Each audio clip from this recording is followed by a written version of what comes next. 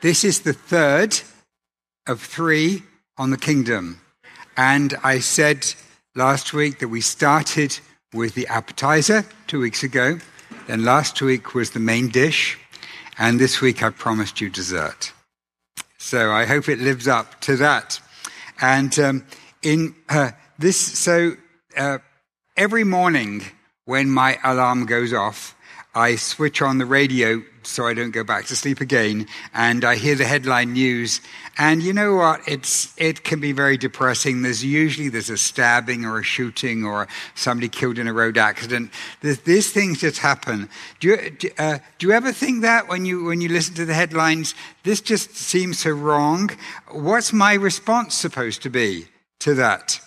And this is what we're going to talk about this week. And in Mark chapter 6, verse 10, Jesus says to us to pray, "Your kingdom come, your will be done in heaven and in earth." So my question then is, what does this actually mean to pray this?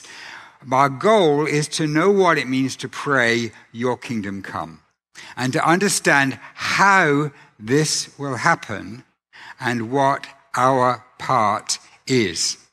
And we are going to recap the appetizer and the main dish, and then we're going to look at God's kingdom now, God's kingdom to come, and then what it means to pray, "Your kingdom come," and what our part is in this. So, God's kingdom now. Recap of parts 1 and 2. So I began by talking about a passion for the kingdom and how for Jesus it was everything he did, everything he said was about the kingdom. And more than 100 times in the Gospels we read of him using the word the kingdom. And every act of kindness, every judgment, everything was connected with the kingdom. And all he did. And it was his passion, his chief concern. And also he said, when he spoke, he said that we should have a similar passion. And one of his parables was the pearl of great price, about a merchant who collected and bought and sold expensive pearls. And then he saw a pearl which was beyond anything he'd seen. And in order to buy this pearl, he sold everything he had, because it was worth it for this pearl. And he said, this is what your attitude should be to the kingdom. It should be worth everything that you have. It should be more valuable than anything that you have. And you should be willing to sacrifice anything and everything for the kingdom. So that was the appetizer. And then last week, I spoke about the long-promised kingdom finally arriving, and how the prophets in the Old Testament had spoken about this kingdom. And then John the Baptist came and he said, "The kingdom is coming, repent." And then one day, a man got up in a synagogue and he said, "Pass me the book of Isaiah." And he read from it. And he said, "Today, this is being filled in your hearing." And this was Jesus. And he began to preach the kingdom. He began to cast out demons, heal the sick, and preach the message of the kingdom. And we saw that he, in his teaching, as a new set of laws, which we called the upside down kingdom, because everything was reversed. You know, if you want to be great, you must be the least. If you want to, you should love your enemies, and those who hate you, you should show compassion to. And you should be willing to die to everything in order to live, to be raised up by God. And everything was in reverse in this. And this was his new kingdom. And if you follow Jesus, he put these things into practice. And but then he talked about how to get citizenship in this kingdom. How do we enter into it? And it's not by doing these things. You can't become a member by doing enough of the works that he preached about. No, it's only by some of heaven coming down into you, which he called being born again from above. Being born again from above. And it's heaven coming down. He said you can't even see the kingdom of God unless you have this new life from the Spirit within you. And how do you get that? Simply by trusting him and asking him for it as a free gift. And then the amazing thing is that once the kingdom is in you, there's something in you that will naturally want to do these upside down things like loving your enemies. Now, it doesn't mean to say there aren't old patterns of behavior there as well, but there is a new force within you, which is the force of heaven, the life of the Spirit in you. And so getting into the kingdom is not by following all of these new laws, because you can't by yourself. It's by simply trusting Jesus. And through trusting him, you become born again into by heaven coming down, and heaven, the life of heaven coming into your hearts. So you're born from above, to use the literal expression that Jesus used. You're born from above. And so that is what we talked about last week. And just to kind of focus on one of the questions I asked is, what is the kingdom? What is the kingdom? And the kingdom is not the church. It's not the same as the church. The church can be an expression of the kingdom, but you can't equate the two things together. Primarily, the kingdom is God's rule. And that God's rule is righteousness, peace, justice, love, mercy, and joy. And those are the life of the kingdom being practiced. That's God's rule. So in Romans chapter 14:17, it says, "For the kingdom of God is not eating and drinking, but righteousness and peace and joy in the Holy Spirit." And so what does that actually look like? When God's life, God's rule comes into a situation, it brings these things. And so to give some examples, when God's kingdom comes into society, the poor get treated fairly, the oppressed are liberated. When God's kingdom comes into a marriage, anger and selfishness get replaced by love and servanthood. When God's kingdom comes into broken lives, people are set free emotionally. And it's everything that's opposite to Satan's kingdom, which is called the kingdom of darkness. So you notice sometimes we read kingdom of heaven and sometimes kingdom of God. And people have said, well, why are they two different things? Well, actually they're not, because Jesus used them interchangeably. So, for example, when he was speaking to the rich young ruler, he just flipped between using kingdom of heaven and kingdom of God. They're the same thing. They just major on different aspects. The kingdom of God is about his rule and his values coming in, whereas the kingdom of heaven is about heaven now, some parts of heaven coming in now, some of the blessings of heaven and the way that heaven operates coming into our present. So that's a recap then of what we did last week. And I'd like to now to look at what our experience of the kingdom right now is and should be. And then I'd like to look at the future, the kingdom to come. And then to finish asking how we fit in when we pray, your kingdom come. So, the first thing to be very clear on is that the kingdom has begun. And in Matthew 4, verse 16, we read, "The people who sat in darkness have seen a great light, and upon those who sat in the region and shadow of death, light has dawned." From that time, Jesus began to preach and to say, "Repent, for the kingdom of heaven is at hand." So what this means, here's another, from the epistles, here's another expression of what this means, that it's begun. The king is ruling, and Paul prays that we might know what the immeasurable greatness of his power towards us who believe, according to the working of his great might. That he worked in Christ when he raised him from the dead and seated him at his right hand in the heavenly places, far above all rule and authority and power and dominion, and above every name that is named, not only in this age, but also in the one to come. And what I want you to look at is back to verse 19. He says, the greatness of his power towards us who believed. So Jesus ruling above every other power does have an impact on us. And that's what Paul wants to expand in the letter to the Ephesians. So I want to be absolutely clear that Jesus is the king, is ruling. Amen?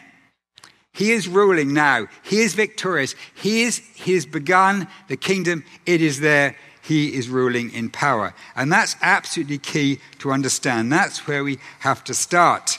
And but then there is an idea which is really crucial, which if we don't get, we can get into a lot of confusion. And that is often called the already and the not yet. The kingdom is already, but also the kingdom is not yet. The kingdom will not be visible to our eyes until Jesus returns. The effects of the kingdom are visible, but not the actual kingdom. And so Jesus is saying, I'm going to be coming in my kingdom. I'm going to bring in the kingdom. And some of the descriptions Jesus uses of the kingdom are talking about the final manifestation of the kingdom when it finally comes in.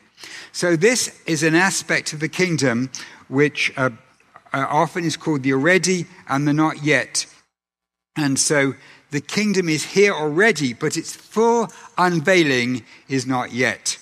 And it's a little bit like someone who's a couple who are engaged to be married, but they're not married yet. Not that we're going to point that out to anybody here.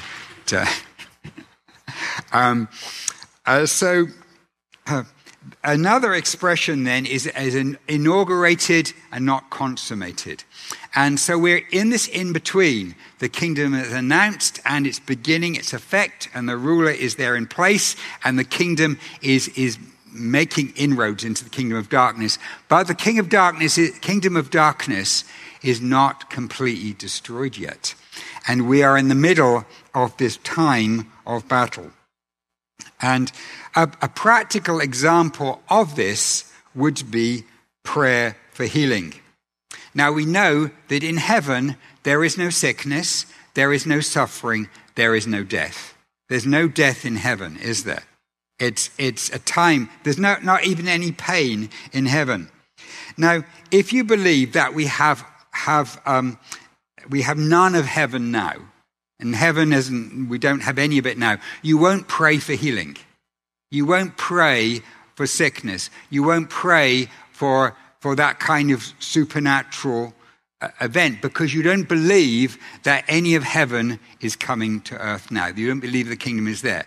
But on the other hand, if you believe we have all of heaven now, then you believe that every single person must be healed, and if they're not healed, it's their own fault. They don't have enough faith, because God wants every single person to be healed. In fact, logically, he doesn't want people to die. And so we should be able to pray for every dead person to be raised from the dead, because that's what heaven is. Heaven is victory over death.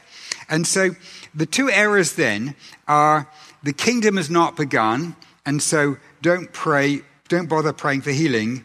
On the other one is the kingdom is fully complete, and so we know that if you're not healed, there must be something wrong with you. Some problem, because God wants you to be healed. And the same thing would be done in the prosperity gospel for you, like your finances, everything in heaven. Nobody's short of anything. So, you need to have anything, all the wealth you need. There's no suffering in heaven, so we shouldn't be suffering now. Well, you have a problem if you read the rest of the New Testament, if you want to say there should be no suffering now.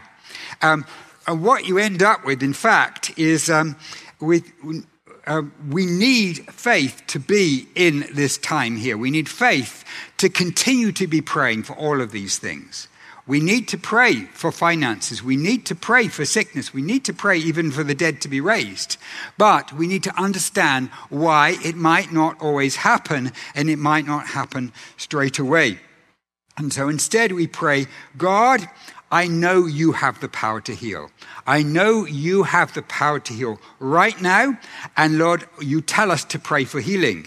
And so I'm going to pray right now, and I put this into your hands. And I'm trusting you, Lord, that I want to see your power come down, and I want to see healing. But then we give that to God. And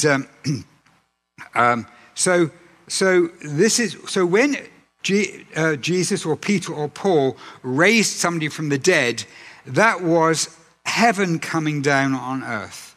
But to say that Christians will always be raised from the dead today is to misunderstand God's schedule for the coming kingdom, because we will all be raised from the dead. We will be. And some people, I believe, God can still raise from the dead. But we know that we will be raised when the kingdom comes in power and the end, when Jesus returns, and all of us will be raised. So we are in the already, but also the not yet.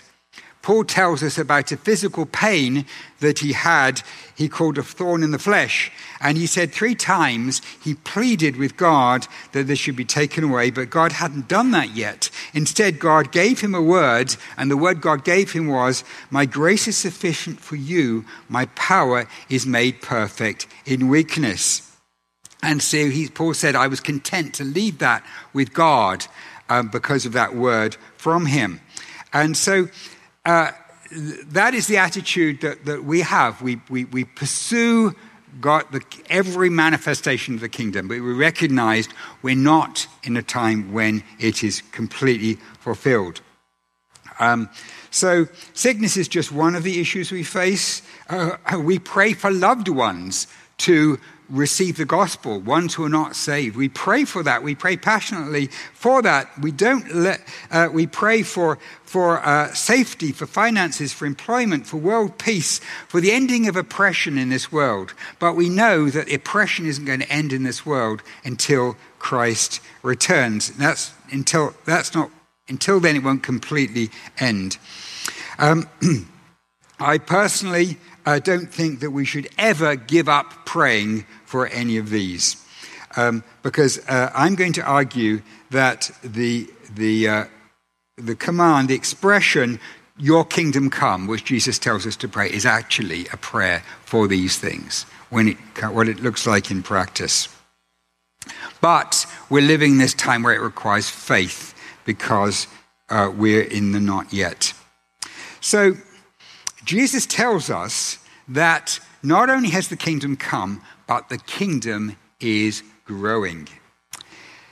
And he gives some parables. He put another parable for them, saying, "The kingdom of heaven is like a grain of mustard seed that a man took and sowed in his field. It's the smallest of all seeds, but when it has grown, it's larger than all the garden plants and becomes a tree, so the birds of the air come and make nests in its branches." I had the privilege a number of years ago to preach in Sri Lanka, and God gave me some messages to preach, and one of them was on this parable, or some parables, including this one, and I discovered there was a mustard tree right there outside where I was preaching, and it was a tree, and they all knew about this. And so but the point of this is that here is a mustard seed. It's very, very small, but it grows into something incredibly big compared with the original size. And here's another one. The kingdom of heaven is like leaven, which is a word for yeast, that a woman took and hid in 3 measures of flour till it was all leavened. So what's the point of that? Well, you can't see the yeast spreading. You just mix it in and can't see anything happening. But the yeast is working quietly and efficiently and growing. And the idea in this is that we might not see the kingdom growing, but for 2,000 years, God's kingdom has been growing, and it's been permeating, and things are happening which we may not be aware of. There's a dimension to the kingdom growing which is hidden, but nevertheless very powerful. And then you get a manifestation. Okay, this is what it looks like. So right now then, we're in a time where the kingdom has begun. It's begun in power. The power is demonstrated, but it's not complete. And so we're in between the beginning, the inauguration, and the completion of the kingdom. We're in this time in the middle here. And the kingdom during this time is growing. And during this time, we are to pray, your kingdom come, because it's not fully come yet. So that is the kingdom now. Now I'd like to talk about the kingdom to come. So I'd like to talk about, then I want to talk about the prayer and how we respond to this. I'd like to talk about why I'm optimistic about the kingdom. Now, some of these things I'm going to say in just a minute, Christians disagree with, and it's quite okay if you disagree with me on this. I just want to say this. That's not a problem. If you disagree with Jesus, I have a problem. But you can disagree with me. So I'm going to be quoting Jesus. No, I'm just joking. But anyway, so there are a number of different views. One of the views of history is called the dispensational view, where you divide history into 7 dispensations, and every one of them ends in failure, and God has to come and dig people out of it. And that view would say that the current age that we're in now is going to end in failure. And so, and that can lead churches to kind of, well, let's just batten down the hatches and survive. We've just got to hang on in there. But it's kind of you can turn into an inward-looking model of how you do church. There's only one verse in Scripture which could lead you to that thinking, and that Jesus gives a parable where he ends by saying, nevertheless, when the Son of Man comes, will he find faith on all the earth? People say, well, Jesus is saying he won't find faith anywhere. Well, come on. It's a question. He's not saying there won't be. But also it's a parable. It's part of a parable. And it's just one place in the whole Scripture. And you've got to understand how everything fits together. So I'm going to give you some of my reasons from Scripture. So we read that the earth will be filled with God's glory. And in Numbers 14:21, but truly as I live, all the earth will be filled with the glory of the Lord. All the earth will be filled. And then in Psalm 72, may his name endure forever, his fame continue as long as the sun. May people be blessed in him. All nations call him blessed. Now, I don't think that means that every single person in every single country calls Jesus blessed, but it does seem to suggest that every nation has is basically following Jesus at some kind of level. And then in Habakkuk 2:14, this is my favorite one. For the earth will be filled with the knowledge of the glory of the Lord as the waters cover the sea. I want to ask you, how much of the sea is covered with water? How much? Like 50%? It's pretty much all covered. Well, that's the definition of sea. It's covered in water. And so what's this saying? It's saying that there will be a time when God's glory fills the entire earth. It fills the earth. And so this is an expectation of hope for the kingdom. So I'm going to give you one more biblical example. So in the book of Daniel, Daniel interprets a dream that the king has. And in this dream, there's a statue. And this is in the interpretation of the statue. Daniel says to the king, as you looked, a stone was cut out by no human hand, and it struck the image on its feet of iron and clay and broke them into pieces. Now, if we took the time to read this story, this is an amazing prophetic dream because the head and shoulders of this great statue are gold, and they're symbolizing the Babylonian Empire. And then the chest is silver, which is symbolizing the Medes and the Persians. And then the thighs are bronze, which are symbolizing Alexander the Great and the Macedonian Empire. And then the feet are iron, and they're symbolizing the Roman Empire.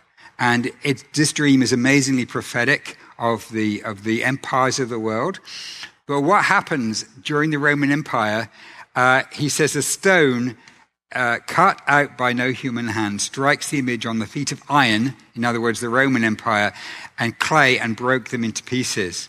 Then the iron, clay, bronze, silver, and gold all together were broken in pieces. In other words, all the kingdoms of this earth became like chaff of the summer threshing floors, the stuff that comes off, the fluff that comes off the wheat. The wind carries them away, but that not a trace of them could be found. But the stone that struck the image became a great mountain and filled the whole earth. So this is a process of this stone growing. It smashes the kingdoms of this earth and then begins to grow until it fills the whole earth. And in those days, in the days of those kings, the God of heaven will set up a kingdom that shall never be destroyed, nor shall the kingdom be left to another people. It shall break in pieces all these kingdoms and bring them to an end, and it shall stand forever. Now, some people might argue, well, yeah, but this is all after Jesus' return. Well, you could say that, but this isn't the idea that's here. The idea is there's a conflict here that goes on, and gradually, the kingdom of God is destroying these other kingdoms until the glory fills the whole of the earth. So anyway, I'm just going to put that out there. This is what I believe. I am optimistic, and I believe that there is. I'm excited about the future of the kingdom, about what God is doing. And so the question is, what will Jesus return to? Will Jesus return to a failure of all his plans? And in Matthew 24:14, it says, and this gospel of the kingdom will be proclaimed throughout the whole earth as a testimony to all nations, and then the end will come. So this suggests this growing kingdom will reach the ends of the earth in terms of its growth before the end. And also Jesus says in Matthew 16:18, I tell you, Peter, you are Peter, and on this rock I will build my church, and the gates of hell shall not prevail against it. It will not prevail against God's church. So I'm arguing then that I believe we should be optimistic about the kingdom. I believe we should say we're on the winning side and we're going to go and take down the enemy. The kingdom of darkness is the losing side. We are going to be aggressive in the way we pursue it. Understanding what aggression means in the kingdom is not quite the same as physical aggression. But we want to be proactive in taking forward the kingdom. So, if you're quite welcome to disagree with me on that, and if you want to discuss it, I'd love to talk about it later. But this is why I understand from these scriptures and what Jesus is saying and what the prophets are saying. And so we've talked about the kingdom has begun. We talked about the kingdom is not yet completely fulfilled. We're in this middle time. And we're now going to talk about what our response is, how we fit in with this when we're told to pray, your kingdom come. When Jesus says, your kingdom come, your will be done on earth as it is in heaven. In other words, your kingdom coming means your will be done. Your rule will happen on this earth. And so, as I said before, you can't separate the kingdom and healing. And Jesus commanded us to pray, your kingdom come. And so I would say that we should be praying for healing. That's part of what we do in the kingdom, is to pray for people to be healed. And but I would say that what we really need to do is to persist in personally, as individual members of the kingdom, in doing our part in taking forward the kingdom. And Jesus gave an example. Well, first of all, he told us to pray for the kingdom to come.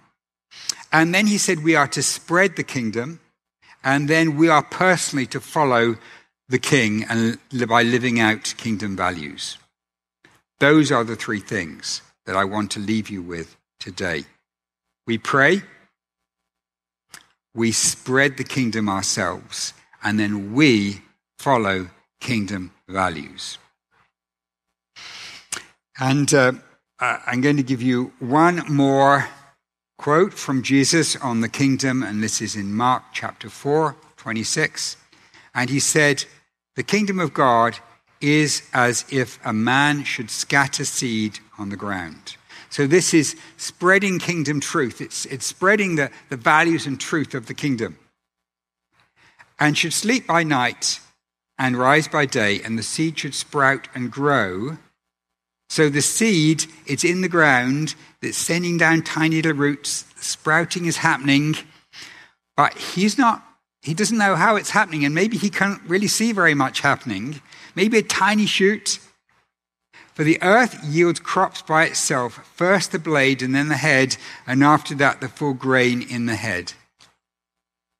But when the grain ripens, immediately he puts in the sickle, because the harvest has come." And so this is a picture of this age, the age that we're in now. We're in the age where the kingdom is growing, and we are doing our part, but it might not be manifestly obvious to us that what we're doing is having an effect. It says in verse 27, "He himself doesn't know how, but God does." We're sowing seed. And I want to encourage you today that you may be sowing seed. You may be sowing seed in the way you behave, the way you speak, the way you pray. And you may not see immediate results from that. But the blade is popping up. The roots are going down. The plant is growing in this mysterious way that God is doing. And one day, wow, there'll be a harvest. Amazing. And we say, I had no idea that was going to happen. But this is the way the kingdom works. And so we need to have that encouragement, or else we can lose heart in what is happening. So what does this mean in practice? I want to say that we follow the King by living out Christian values. We live out these values in our life. And we spread the kingdom. So partly this is by telling people about Jesus, telling people about the gospel, telling people about being born from above. Partly it's by actually doing the things in our lives: love, justice, mercy. And in Habakkuk, where I read that quote about the kingdom covering the earth as the glory of God covering the earth as the waters cover the sea. That's in the context about prophecies of wicked cities where there is injustice. And we are all aware of wicked cities with injustice, aren't we? And God says that my glory will cover that, and through my kingdom spreading. So as you spread the kingdom, you are part of God's glory beginning to cover the earth. And part of how you do that is through kingdom values, by saying, no, that's not right. That is not how God wants things to be done. God's values are different values. This is the teaching of Jesus. And so we can pray with confidence, and in some ways, this prayer that Jesus gave us to pray, "Your kingdom come," sums up everything. Because when we pray for that, when we pray for God's kingdom to come, we're praying for more of the gifts of the Spirit. We're praying for more healing. We're praying for more people to be saved. We're praying for the wrongs of this world to be put right. And we're praying for the evil of the world to be wiped out, to be destroyed. So I want to give you a motivation. I want to get you excited so that you want to go out and say, yes, Andrew, I want to carry the kingdom forth today. I want to motivate you in this. And I want to say the kingdom of God, being saved, is not about your performance. And we get the idea from some of the teachings of Paul that on the last day, there may be some people who've just been passengers, who've, they're saved because they've trusted in Jesus, but they haven't really risked a lot for the church. They've just been there. And And, you can get to heaven and really not have participated much as long as you've trusted Jesus. But what I want to say is, wouldn't you rather have a front row seat? Wouldn't you rather be right there and see it? This is dating me, but 22 years ago we saw the new millennium come in. And if you were around at that time, there were massive, massive displays. And we had in Ontario, we had this huge firework display down at the lake. It was just extraordinary. Like, this is the turn of the millennium and this big firework display. Now, I had a choice. I could either watch it on TV or I could at midnight go down there and watch it. Well, I chose the second, because I wanted to be there. I wanted to see it happen. I wanted to see this extraordinary 1,000-year celebration. And I did, and we did, didn't we? So this is the choice that you have. If you're in the kingdom, you can say, I'm so glad I'm going to heaven. I'm going to trust you, Jesus. But you have the opportunity of having a front row seat, which might involve suffering, but then greater glory. And so what are you going to do? Are you going to say, Jesus, use me in the kingdom? I want to be used by you. I'm willing to lay down my life for you because I want to see this glory. I'm so excited by the glory that is coming. I'm so excited by this. Now, when I say God's glory will cover the earth, I'm not saying every single person will be saved. That's what I'm not talking about. But I'm saying enough of the world will be saved that people will say the kingdom has been victorious. Enough of the powers of darkness will be destroyed that the kingdom will be victorious. And we know that they won't all be destroyed because Paul tells us in Thessalonians that he will destroy some of the evil. He will destroy by the brightness of his coming. But I believe that a substantial victory is possible for us, and we should be looking forward to that. Not as a guilt trip. I'm not trying to give you a guilt trip today. I'm trying to get you excited because you have this opportunity. Do you want to be part of it? And this is a choice that we have. And we're going to close by singing a song by David Roos, who's a songwriter in Manitoba. In Winnipeg, and I think he's in Winnipeg now. Anyway, so this is it. We're going to sing this song, and I'm just going to read to you the second verse of the song because I think it really captures it. Father of creation, it's called. Ruler of the nations, the world has yet to see a full release of your promise, the church in victory. Turn to us, Lord, and touch us. Make us strong in your might. Overcome our weakness that we could stand up and fight. Let your kingdom come. Let your will be done. Let us see on earth the glory of your Son. So we're going to sing this now. And I just want to leave you with these last 3 points that we're going to pray over. This is what you're being called to do. You're being called to pray your kingdom come, to pray to God for his kingdom to come, not just generally. Well, generally is important, but also specifically in areas of your life and the life of other people around you. Pray for the kingdom to come. The second, be a front row witness to the kingdom. Tell people about the kingdom.